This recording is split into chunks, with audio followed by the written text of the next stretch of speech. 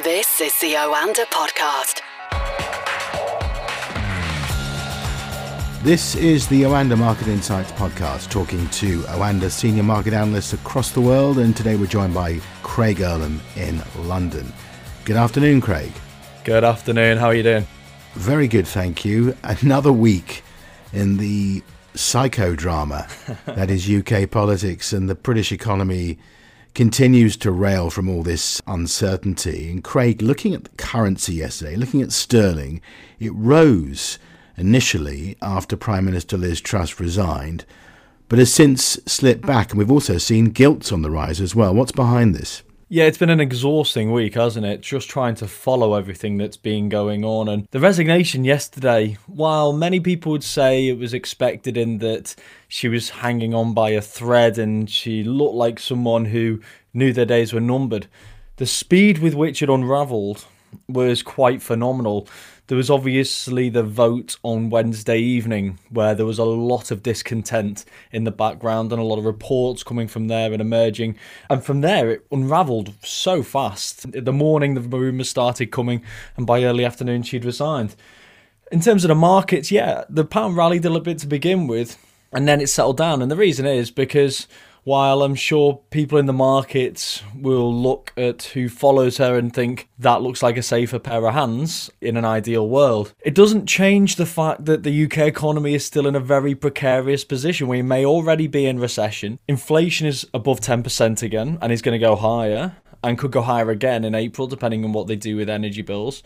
And the Bank of England is still going to have to raise interest rates extremely aggressively up towards 4 or 5%, which is going to create further economic headwinds.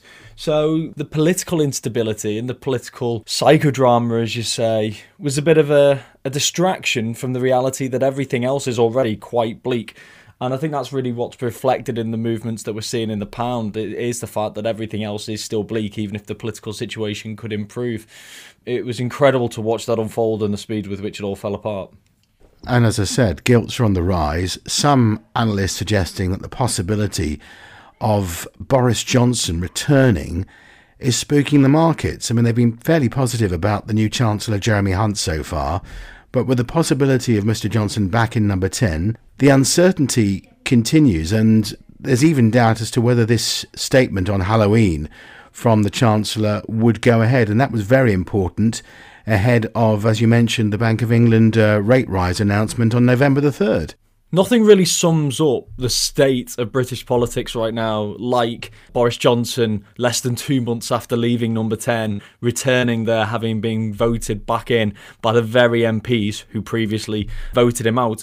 It really is astonishing, but it is indicative of where we are right now. It does highlight how much of a mess the Conservative Party is right now. He is still the favourite among Conservative Party members. So if it does go to a vote, which many are suggesting it won't, but if it did go to a vote and Boris Johnson was one of the final two, then he will be returning to number 10 by all accounts. And it really is a phenomenal thing right now that this is what we are talking about, this idea of we're going to get political stability by going back 2 months. However, we do need to start moving on from all of this, and we do need to start focusing on the task at hand. And the task at hand is repairing this economy that is on the brink of quite a severe recession. And if some good decisions aren't made, and if we don't see some stability, then things are not going to improve. Interest rates are rising. Inflation is above 10%. And we need a stable government at this point in time. And that's why when you hear people say what we need is an election, I completely understand from a moral perspective, from a political perspective, an election is arguably the right thing right now, because who in government has an actual mandate from the people for what they want to do? Liz Truss certainly didn't have a mandate from the British public for enacting all those tax cuts, which were very much not what Boris Johnson got elected on. Boris Johnson arguably does have a mandate, and I think that's one of the reasons why people are putting a case forward for him to return to number 10. So much has changed since the last election, and politically and morally, you can understand the argument for an election, but can you imagine at this point in time, the crisis we're in, going into a very troubling winter and an even more challenging 12-month period, undergoing an election process right now. It really does just feel like the wrong time. What we need right now is cool heads. We need some form of political stability to steer the ship and hope that the waters are not too rough. And we just have to hope that the voting within Parliament over the course of the next week, and then potentially with the membership, leads to a safe pair of hands. Well, I've been following the betting markets over the last 24 hours, Craig, and Boris Johnson is closing in on the former Chancellor Rishi Sunak, who still remains the odds-on favourite, but only just. We also had some retail sales this morning, which fell by more than expected last month, dropping 1.4%. Now, there was the added factor of the Queen's funeral, and that was a public holiday, so that would have had some bearing on those figures, but they were still disappointing. They were, and it really does align with the view that the UK economy could already and probably already is in recession, because it followed the month before, which was a 1.7% decline in retail sales as well. And when you consider how important a consumer is and the cost of living squeeze, the impact that inflation is having on household budgets, it shows that this is having a knock-on effect on their spending habits, and therefore there is going to be economic consequences. So yes, the UK economy, it also, last monthly GDP reading was negative as well, so it does look as though we are already in recession, and that retail sales figure doesn't say anything that suggests that that's not going to be the case. And that's another thing really that's weighing on the pound this morning, is the fact that we've just had a reminder effectively of the state of the economy. Let's cross the Atlantic now, Craig, and US earnings season continues. Of the results over the last couple of days, what sticks out for you? So the Netflix results were incredibly strong. They had enormous subscriber growth, more than double what the markets were expecting, and the top and bottom line wasn't too bad either.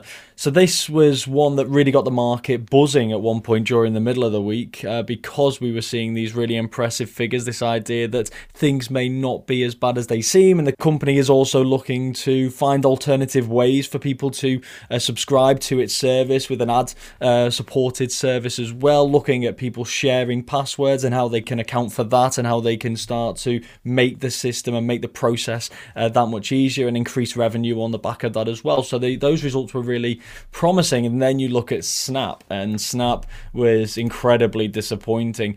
And it's not just disappointing for Snap. So even though actually the bottom line number, the earnings per share, was a little bit better than expected, revenue missed a little bit, and daily active users was slightly better than expected, but it was the revenue that they were getting from their ad side of the business which was really disappointing. And they even said in their report that they're finding their advertising partners across many industries are decreasing their marketing budgets in the face of operating environment headwinds, inflation-driven cost pressures, and a rising cost of capital. In other words, if you're a business which is heavily reliant on advertising like Snap is, but also like Meta and others, you are likely seeing similar headwinds. So Snap fell 25% in pre-market trading at the time of recording. It's now down almost 30%, but also Meta is down almost 3%. We're seeing Alphabet shares trading lower as well, and others are the same. Twitter down 4.3%. So it seems like earnings season for the US, there are going to be some positive points like those Netflix results earlier in the week,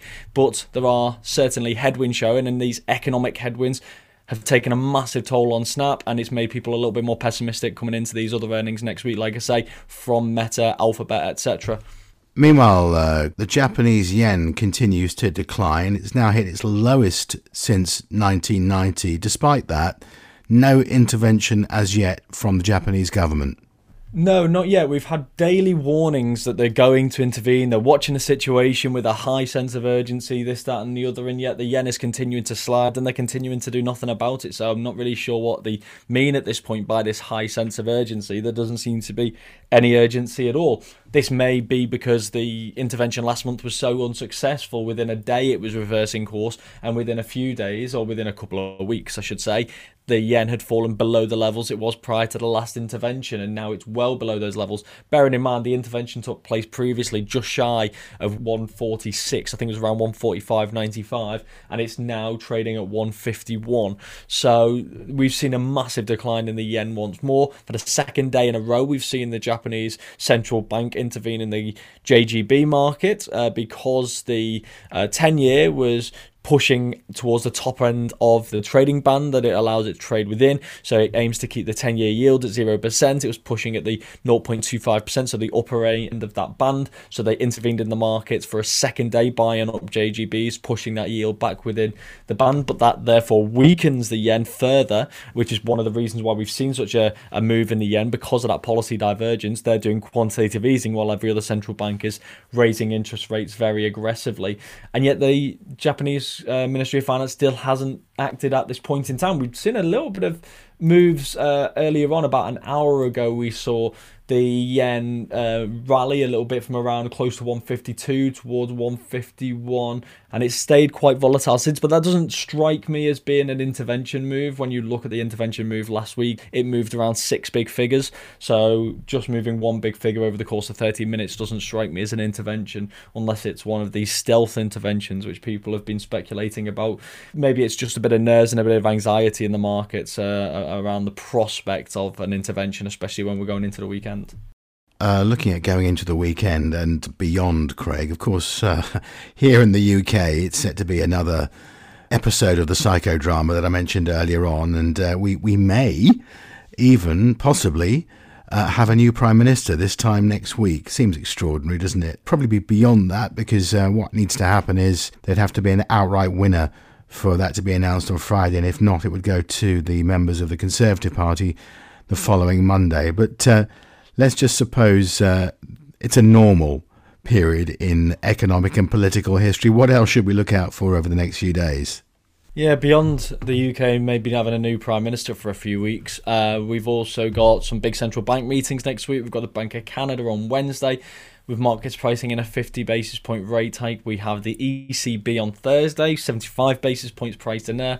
And then the Bank of Japan on Friday. That's going to be so closely watched, because anyone looking for any sign that we could see any kind of tweak to the yield curve control. I mean, remember, the Japan inflation last month was 3% confirmed this morning. Core inflation rose to 1.8% from 1.6%. The Bank of Japan has said until now it thinks it's going to dip back below target next year, which is why it needs to continue on the current path. But there is that outside chance of a slight tweak to that in order to try and address the weakness that we are seeing in the yen, with the inflation data potentially providing an excuse to do so. So I think people are going to be watching that meeting next week extremely closely. That aside, we've got data. We've got things like PMIs on Monday, and we've got US inflation data on Friday, US GDP on Thursday as well. So there's plenty to keep an eye out for next week outside of the political theatre that we have here in the UK. Okay, Craig, enjoy your weekend. We'll speak to you again soon. Thanks a lot, you too. This is the Oanda Podcast.